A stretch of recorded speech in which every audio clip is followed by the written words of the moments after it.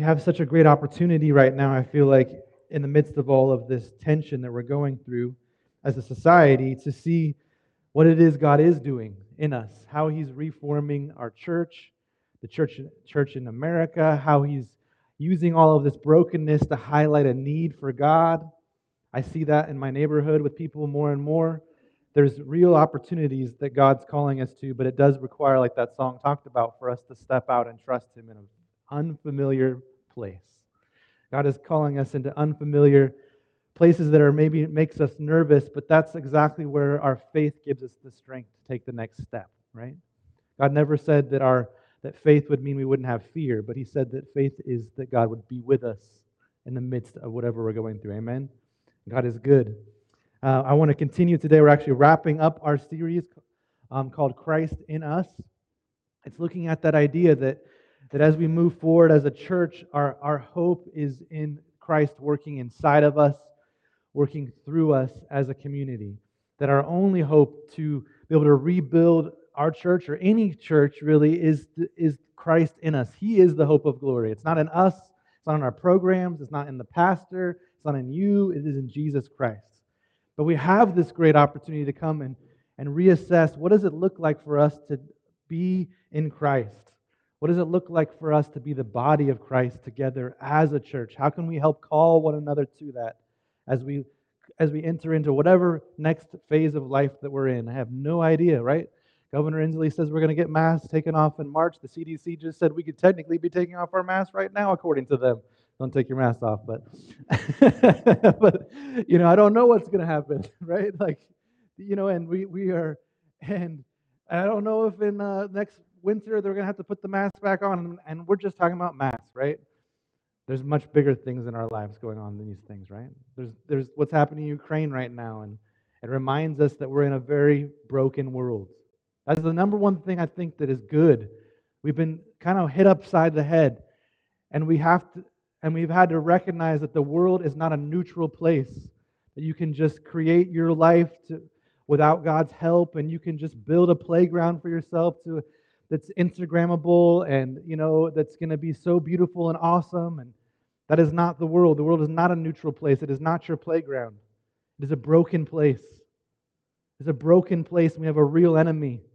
And that's always been the case. It has always been a divisive place, a hurtful place, a place where we are being hurt and we are causing hurt. And God comes into that, has always been one who comes into that space of brokenness to bring redemption. But our temptation every single time is to say, I don't need your redemption, God. I will create my own redemption. Right? And I think more than ever now we're starting to see a need for real redemption that comes from outside of us, that I don't have it within me, but I need God's help. And that's what today, we looked at that, how our first week we looked at how we are united to Jesus Christ. We're united to salvation because of what Jesus Christ did for us. The salvation comes from God. It comes from the outside into our life. It's Jesus defeating our giants like David defeated Goliath, that I don't have hope outside of what God is doing in the world and doing in my life. I have to trust Him. And then we looked the second week that we are united to our new identity in Christ, that we are in Christ. And so now we are the family of God. We are redeemed. We have been made righteous before God, that our sins have been taken away. We've been adopted into His family because of what Jesus Christ did for us. I have a secure identity. I don't have to go out and find an identity or create an identity, or that I have to then protect. I don't have to find myself. I have myself in Jesus Christ in relationship with God. I've already been found by Jesus, and I get to be restored to be a child of God. And then last week we looked at how in Christ we are united to our destiny.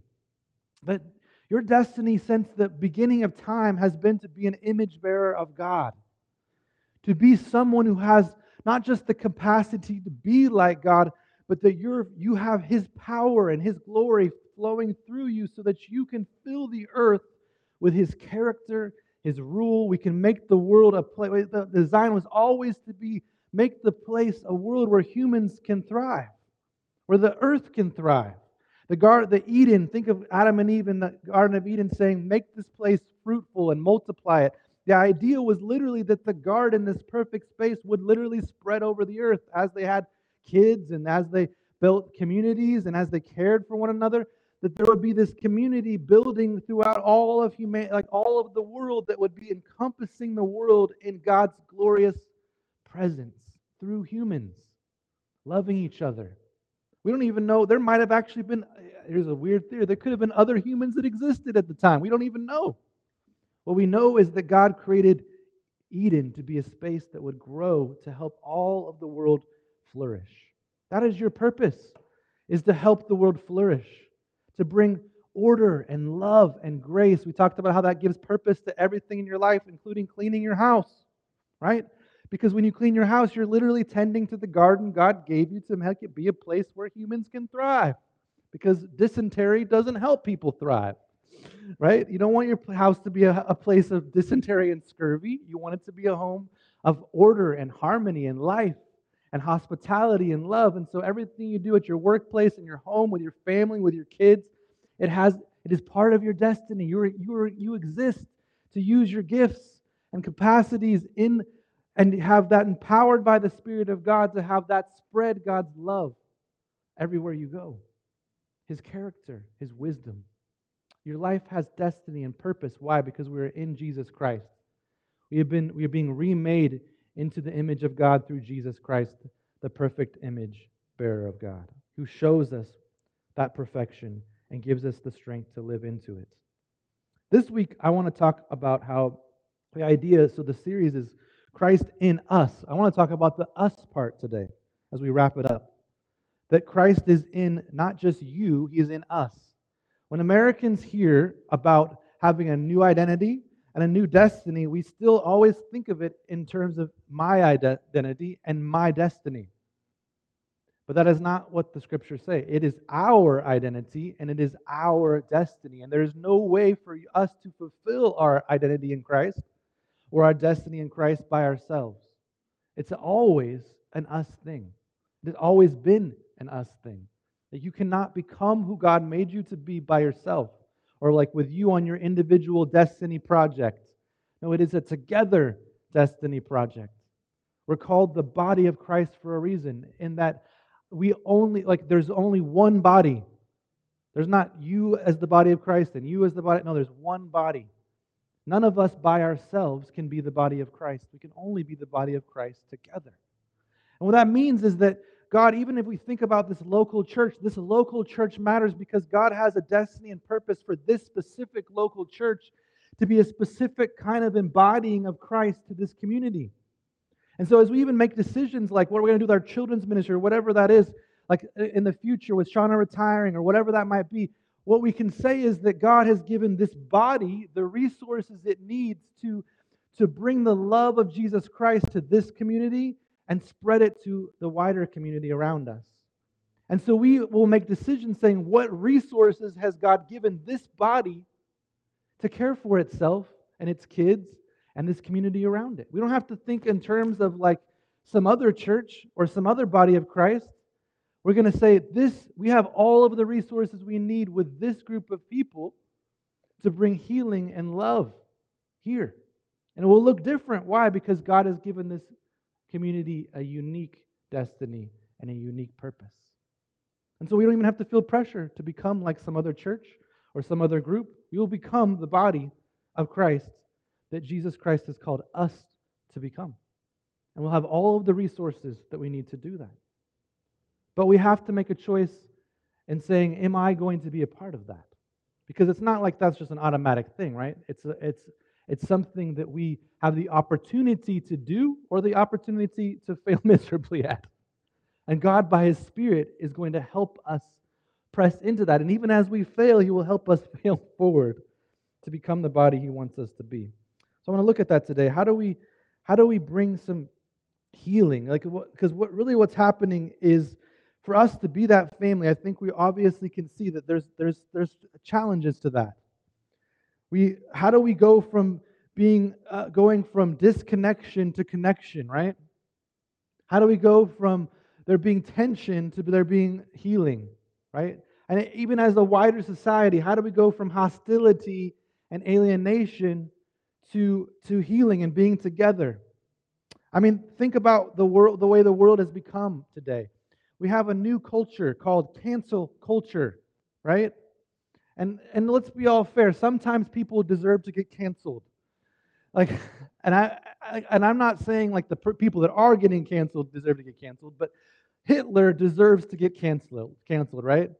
But there's actually an interesting study that shows that if an online discussion groups, it usually only takes about five levels of comments or something like that, an argument in an online discussion group before someone's calling someone Hitler online and canceling them.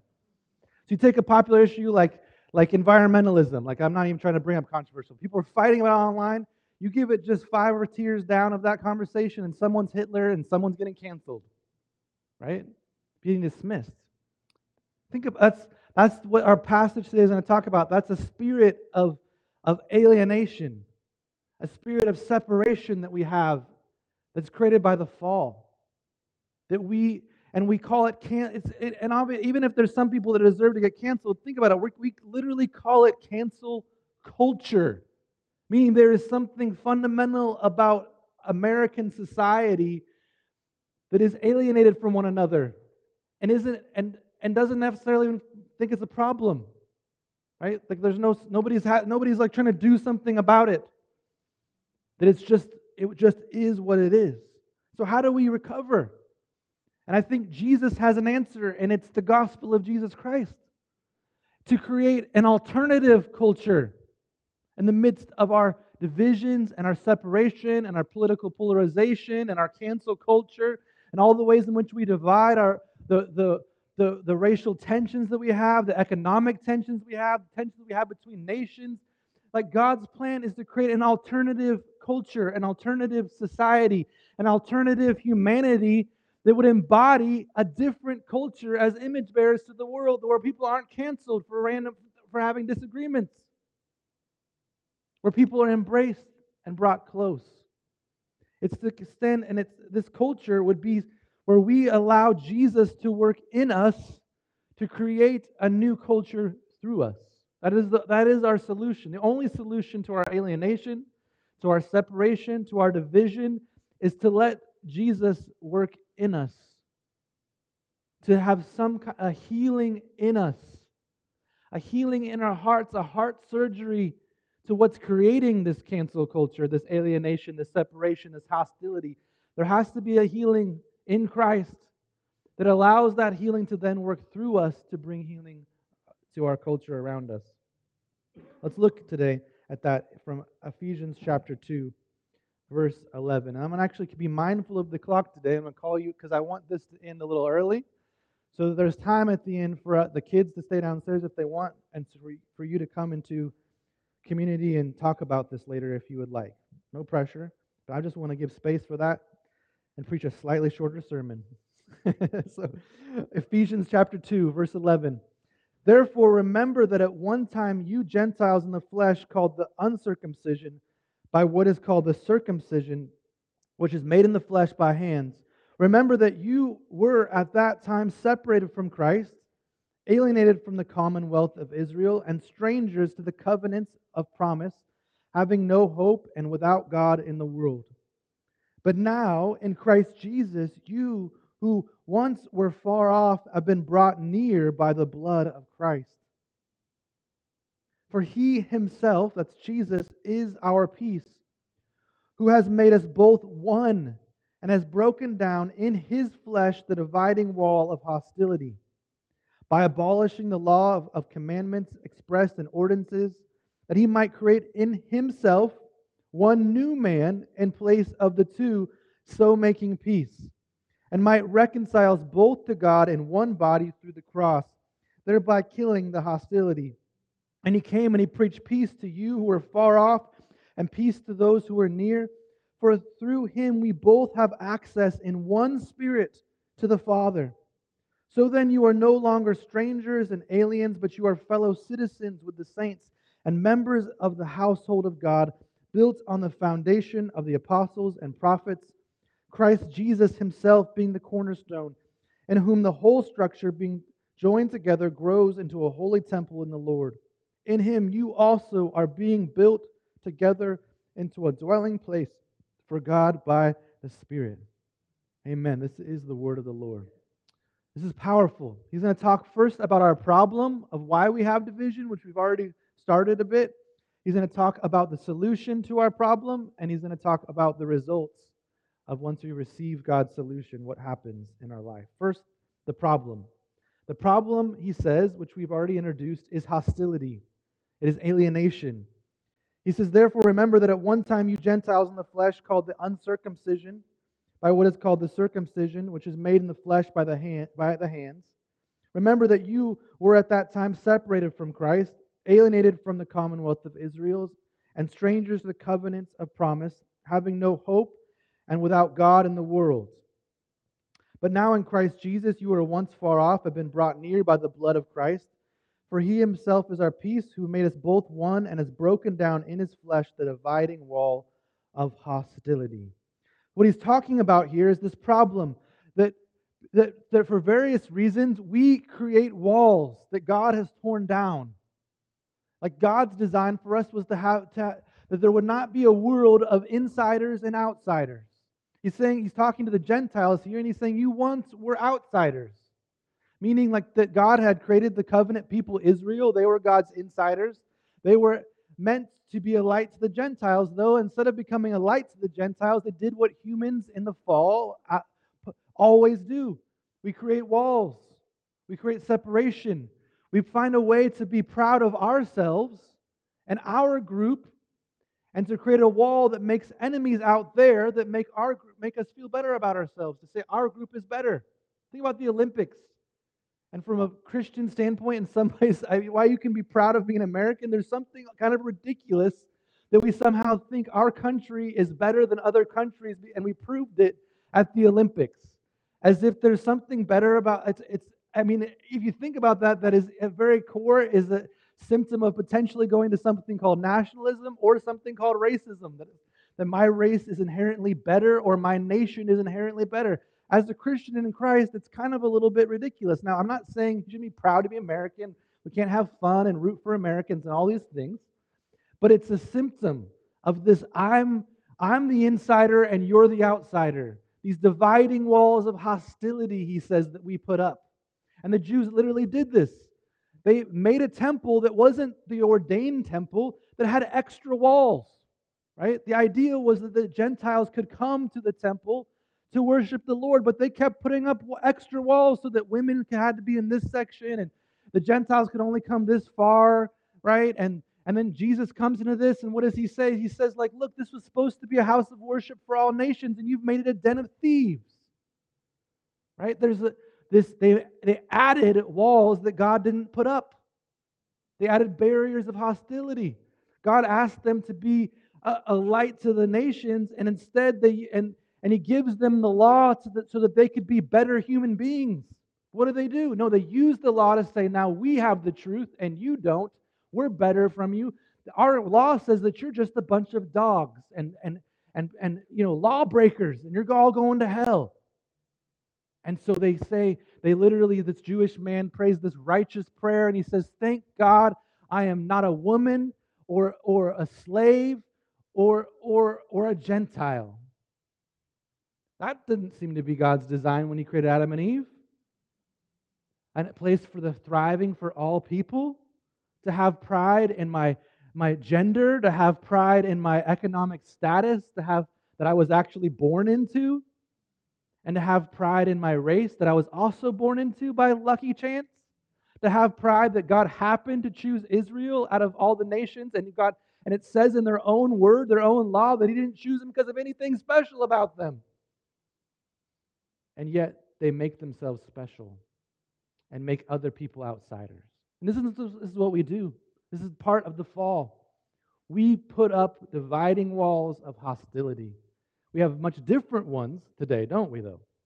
Right? We have these walls where we think of ourselves, because I picked myself up by the bootstraps, that I'm better than those other people who didn't pick them up by the bootstraps. Right? We have these walls that go like, because I'm a good athlete, that now I can have pride in that, and I can make fun of those who are awkward and gangly. Or we have this idea, we go through high school, right? You see the walls all up in high school, right? It's called the lunch tables. There's the dividing walls of hostility between lunch tables. I don't know what it was like. I don't know what they are today. Sorry, young people. When I was a kid, there was like and kids are putting pride in being the pretty kids, or people are putting pride in being the jocks and the athletic kids, or people are putting pride in being the theater kids, or whatever it might be. But you have your walls, and you end up finding a way to say, our group is better than that group, so because it makes me feel better about myself. And it helps, and it's pride. It's of me saying, I have to make my own righteousness because I'm not in relationship with God and His righteousness. I have not accepted His forgiveness and His way of righteousness. So I have to find a way to establish my righteousness.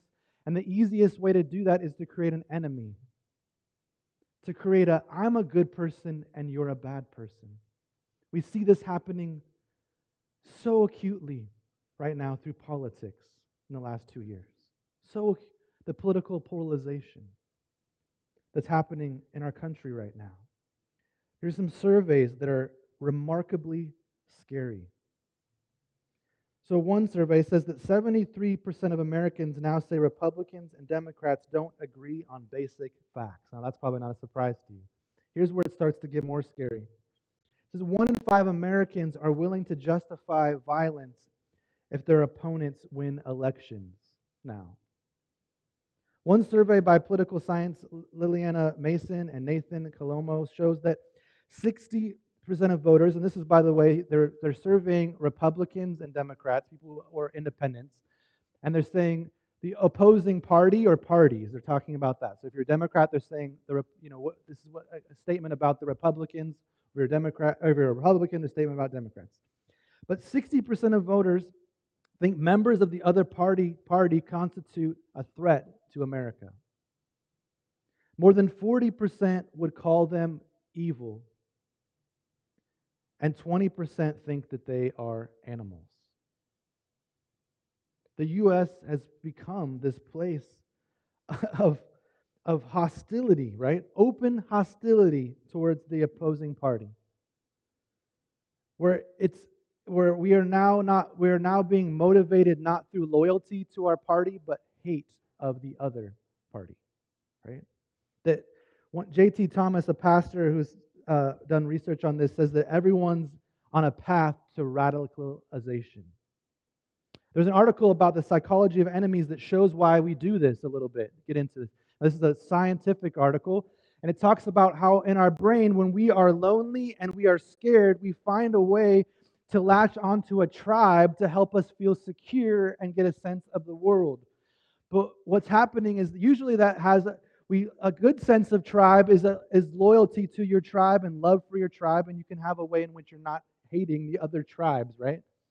But we are now on what they call a toxic tribe, because now you form your tribe based on hating the other tribes, basically. And what happens is that when you have an enemy, it actually makes you feel better for a little while.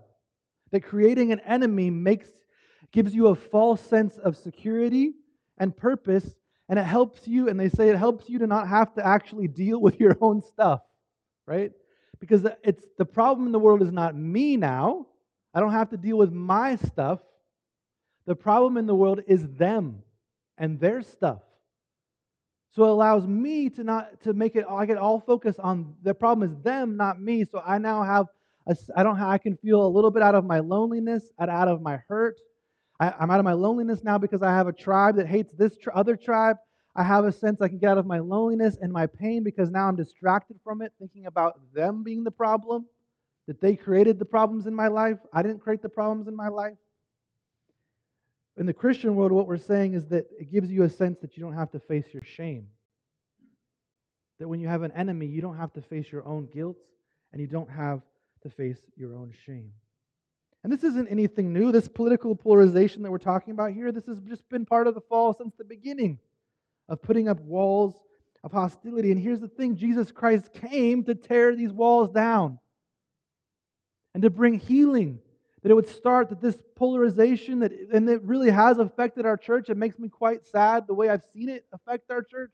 I don't know all the ways it's affected our church, but it's pretty obvious. And the place of healing, Jesus has come to us to bring us healing. Give us the power to heal in the midst of this divided world that we are in.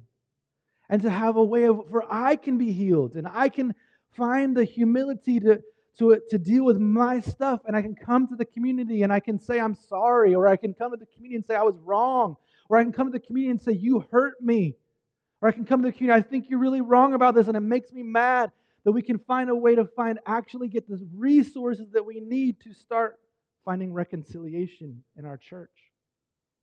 That we might be a community of reconciliation to the world which sees these divisions and sees these problems but has no solutions. The solution, what Jesus is going to say, is at the cross. It says in verse 13, he says, "But now in Christ Jesus, you who were once far off have been brought near by the blood of Christ. For he himself is our peace, who has made us both one, and has broken down in his flesh the dividing wall of hostility." He says, by his blood, he's saying, by his flesh, what he's talking about is him taking our sins upon himself in his flesh, the penalty for all the ways in which I have been prideful and rebelled from God, that I've made my own kingdom where I'm the right and wrong, and I get to decide who's good and who's bad. He takes that sin on himself, and then he sheds that life, that blood on the cross, giving his life on our behalf. And he says, by doing that, he says, by abolishing the law and the commandments expressed in ordinances. That's talking about the way we use laws to divide ourselves. He says, I made a new law, and it was the law of Christ, is what he's saying. The law of grace, that I need forgiveness in Christ. That he might create in himself one new man in place of the two, so making peace. He's saying he's creating a new kind of human in Jesus Christ. One new kind of human. I love that. Not like every one of us is a new kind of human. There's one new kind of human in Jesus Christ. That he might reconcile us both to God in one body through the cross, thereby killing the hostility. And he came and preached peace to you who are far off, and peace to those who are near. For through him we both have access in one Spirit to the Father. So here he talks about the solution, the cross of Jesus Christ, what Jesus has done for us. That is, it is only by healing our separation from God that he can heal our separation with one another. It is only by healing the pride and the sin in me that God can heal the way that pride has affected my relationship with other people. That the healing starts between me and God and in my heart, and then it spreads out into the world around me as we realize that now in Christ, I've been forgiven and I've received the Spirit. So that means that I have no other reason to look at other people and treat them like outsiders, that we are now miraculously all insiders in Jesus Christ, and there are no more outsiders. There's only insiders in Jesus Christ, and those that we are drawing, not seeing as an enemy, but seeing as one who is an estranged family member, who was always, that God's goal was always been to bring them to the table and bring them to the family. That we are all humans. Every one of us is a human being in need of grace and transformation. All of us. Every human. What he's saying is that when he talks about Jesus first, he says, think about how beautiful this is. He says, Jesus is our peace. See, this starts because Jesus comes to be the Prince of Peace. He makes a way for peace with the world. That we think about the scariness of what's happening in Ukraine and what's happening around the world. The only way that this will ever be healed is to recognize that Jesus has the only kingdom of peace. He is the only Prince of Peace. Because there's another ruler in the world that wants to divide the world and make it divided and make it about your country or make it about your race or make it about your economics or make it about how good you are or whatever it is. He doesn't care. He just wants to find you a way to make it about not being in God's kingdom. Not being a part, not recognizing Jesus as the Prince of Peace. not recognizing that He's our source of salvation. He'll let you be in any other kingdom you want to be. He'll encourage it. That Jesus came as the Prince of Peace, that He came to make peace. He's talking about Jesus coming as the only person of peace that ever existed. That we look at Jesus, He is our peace. He is peace. Look at the way He lived His life. He came, and when people were divided, what does He do? He says, look, we all need healing. We all need healing. He confronts the Pharisees for the way they are separating and dividing people because they're creating a world of haves and have-nots and in and out. And He says, look, only the sick need a doctor, so I've come to heal the sick. And it's a condemnation of them because they think they aren't sick and don't need God to heal them. The world is only really divided between people who recognize they need God to heal them and those that are blinded to the fact that they need God to heal them. And how would you treat someone who's blind to the fact that they need healing? Do you hit them over the head and say you're better than them? No, you help them see that they are sick and need a cure. And I was sick and I needed a cure. And I'm no better. That we are all humanity needing to be forgiven and healing. Jesus came to be that peace, to bring thriving, to bring that word peace means shalom. It doesn't mean just literally to cease from striving. It means to create space that where humans are thriving the way they were always meant to thrive. It's to bring liberty to captives. It's to help people find a way to be able to thrive in life. It's to love people and to serve people. It's to sit down and have hospitality with one another, to care for people. It's to look at people who aren't included and to help them feel included. It's a space where people can find economic freedom and find jobs and to find a place to be able to thrive. It's to look at refugees and not see them as outsiders, but to see them as insiders. It's to see the whole world and say, how do we help everyone thrive in relationship with God and one another? Jesus is the Prince of Shalom. He's the Prince of human thriving. And He came to defeat the kingdom of the enemy, which is a kingdom of division and hostility that holds people in captivity to their sin and to thinking that they have to form their own righteousness by creating enemies and outsiders. Because He was the first one to do it, to say, I don't need you, God, and so I will create a rival kingdom and I will call you my enemy, God. And He's inciting us all into that rebellion of insiders and outsiders. And Jesus came to defeat him. And Jesus defeats this division and this hostility through the cross. Because at the cross, we recognize that it's this dividing place. Are you going to realize that you need forgiveness, that you are sick and you need healing, and it can only happen through God's intervention in your life? That's what the cross does. It is a way of saying all of us need forgiveness. It's not like there's the bad people out there, like the Hitlers of the world, the murderers, the prostitutes, the embezzlers, the racists. They need the cross, but the rest of us, we don't really need the cross. No, all of us need the cross. It's like the human situation is so bad that God had to come Himself and do it for us on our behalf, and He had to die on a cross for us. Like, how do you... That heals that pride. When we recognize we all needed to be forgiven. And it wasn't just a little forgiveness, like everybody makes mistakes, like Taylor Swift says. No, we all destroy shalom. We all have rebelled against God, we've all hurt people. We've all created insiders and outsiders and created a world of division and brokenness. And we all need God to bring healing to our life. All of us. And so now if we all come to the cross and we find forgiveness only on the base of the cross and we accept Him by faith, think about and that creates a new humanity now where there is no place for pride. Think about it. That you can come to this community and you could have been, living your life on the cray-cray, or you could have been living your life as some morally righteous person that everybody looks up to and says you're a good person. But both people equally need the cross. And so when you come into this community, there's no longer any pride to say, that person's in, that person's out, this person's good, this person's bad. We are all equal. That when we look in the church, someone who has maybe been unfaithful with their life, and they come to the cross, they are just as righteous as me now in Jesus Christ, who is maybe a little bit more faithful in life. We all need Jesus Christ. And so Jesus shatters the pride that makes outsiders and gives us a new way to think about insiders and outsiders that forever changes the way you relate to people through Jesus Christ. That now we can see we're all sinners who need grace. That we now, he talks about us now becoming a temple, that we now all have equal access to God.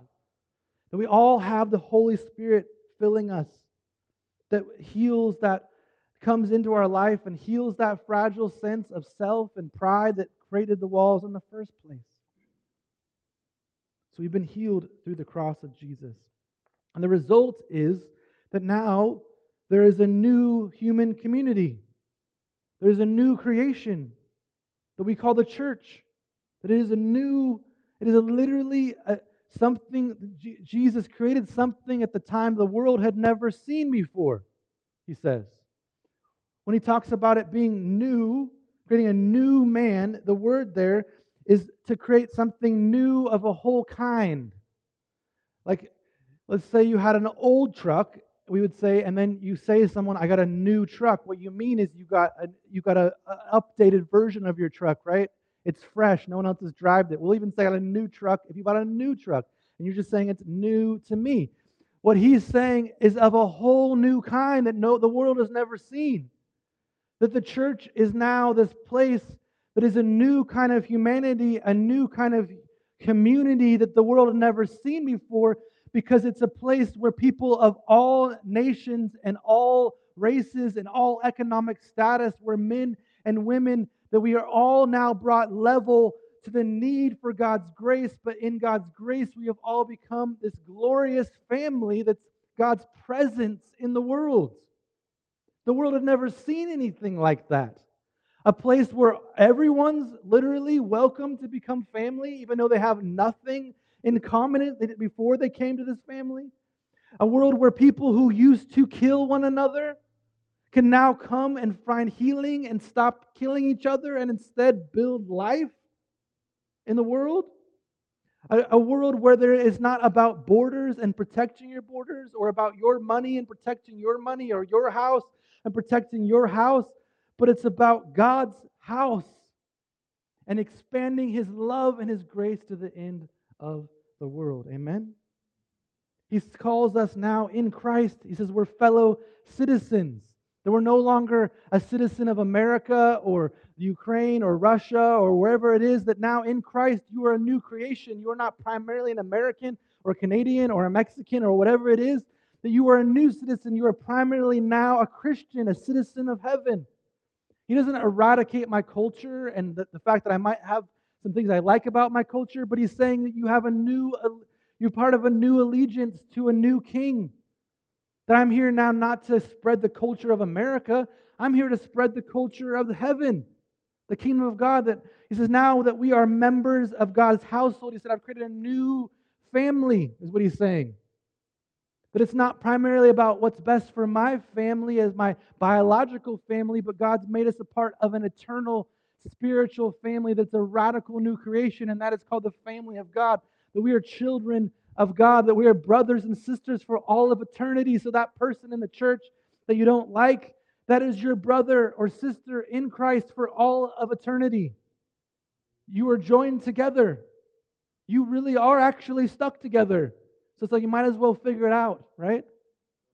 I was watching this, that just reminded me of, there's a scene in the show Yellowstone where there's a Native American woman married to one of the main character's sons, and they're separated. And he talks about how when they got married, the Native American daughter's woman's father is talking to her and saying, like, when you got married, you were joined to one another for eternity. So you can separate, but you are going to be married together in heaven.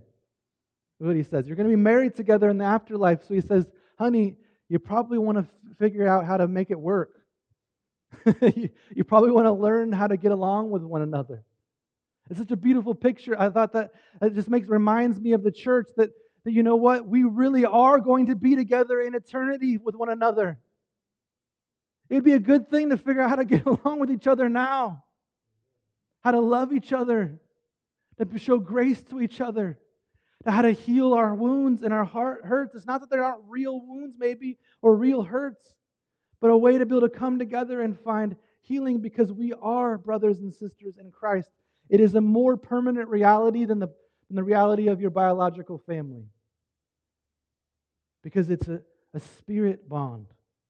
It's a bond in the Holy Spirit that will last for eternity. And it was created not through procreation, but it was created through Jesus Christ dying for us on the cross, and us becoming one new humanity in Him. It's a powerful bond. God wants us to live like we're bonded to each other because we are. And then He goes on and He says something even more radical. He says that we're now stones of a new temple. He says that we're built on the foundation of the apostles and prophets, Jesus Christ Himself being the cornerstone, and in the whole the structure being joined together grows into a holy temple in the Lord. And in Him also you are being built together into a dwelling place for God by the Spirit. That we now are literally the dwelling place of God on earth. He says we're so close together because what are we? He says, think about how the connection, the intimacy of these things gets closer and closer and closer. Because I can be a citizen in a country and not know people very well, but when you become family, you get closer. And then He says that we are literally stones being actually joined into one temple. That we are one with each other. That we are living stones, literally connected. That together in unity, we now are the dwelling place of God on earth. It is not, I could give a whole sermon on how radical that statement is. That the intersection between heaven and earth is the church of Jesus Christ, joined together in unity, serving one another and serving the world around us to the glory of Jesus Christ. That we are the dwelling place of God. And I find it interesting that we have debates about whether or not you can be a Christian and go to church. Or whether or not, going on Sunday, how much does that really matter? We are the church of Jesus Christ on earth.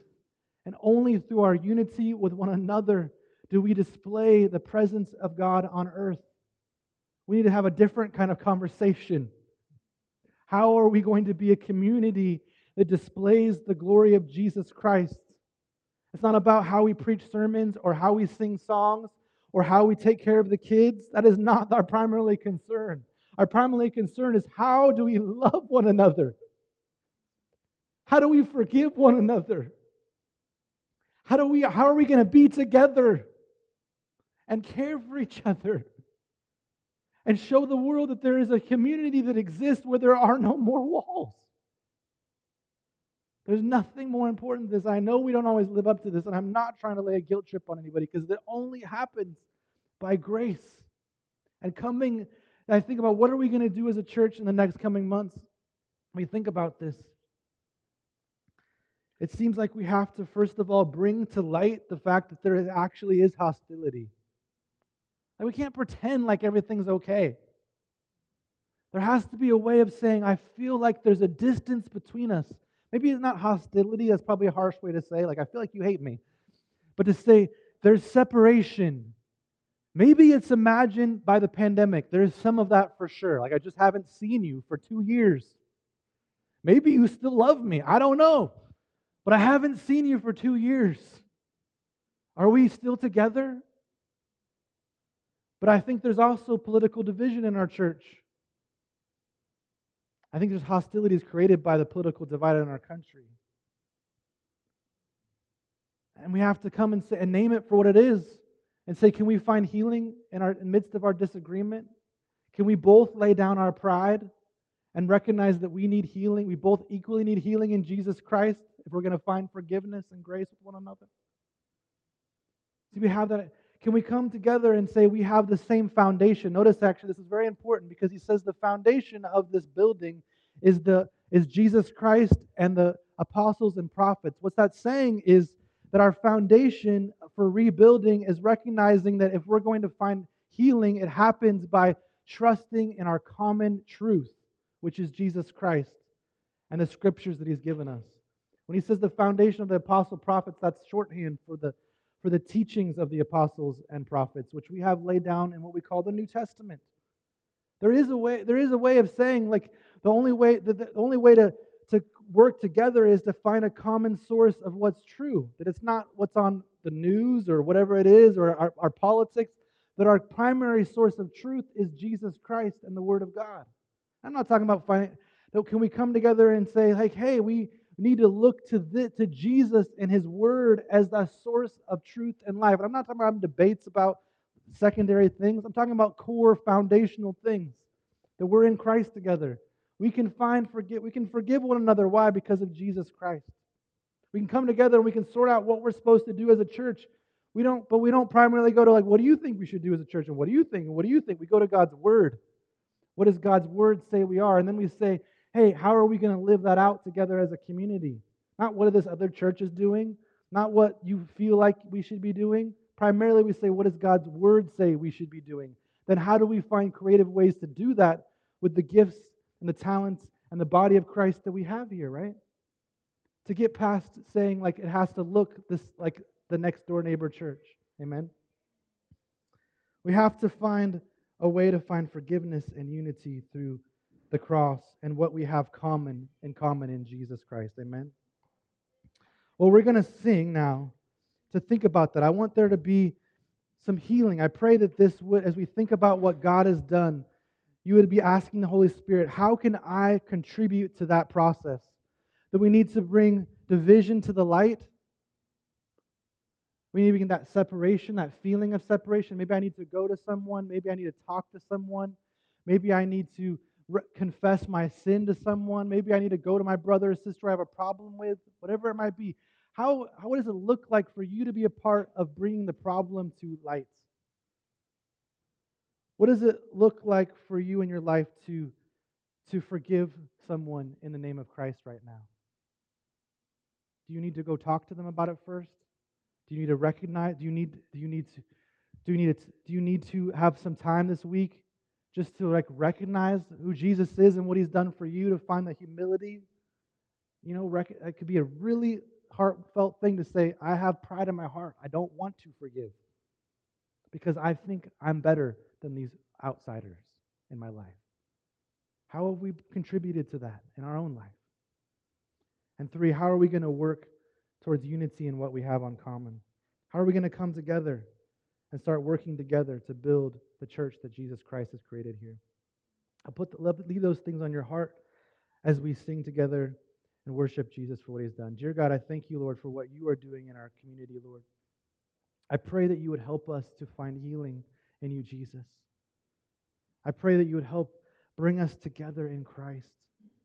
We want to confess that there is unity in you, Lord Jesus, that you are a good Savior, Lord God, that you have torn down these walls that we've erected. They've already been torn down, the walls of politics, the walls of race, the walls of nationalism, the walls of sin and death, Lord God, the walls of building our own righteousness. All of those things have already been torn down in you, Lord Jesus.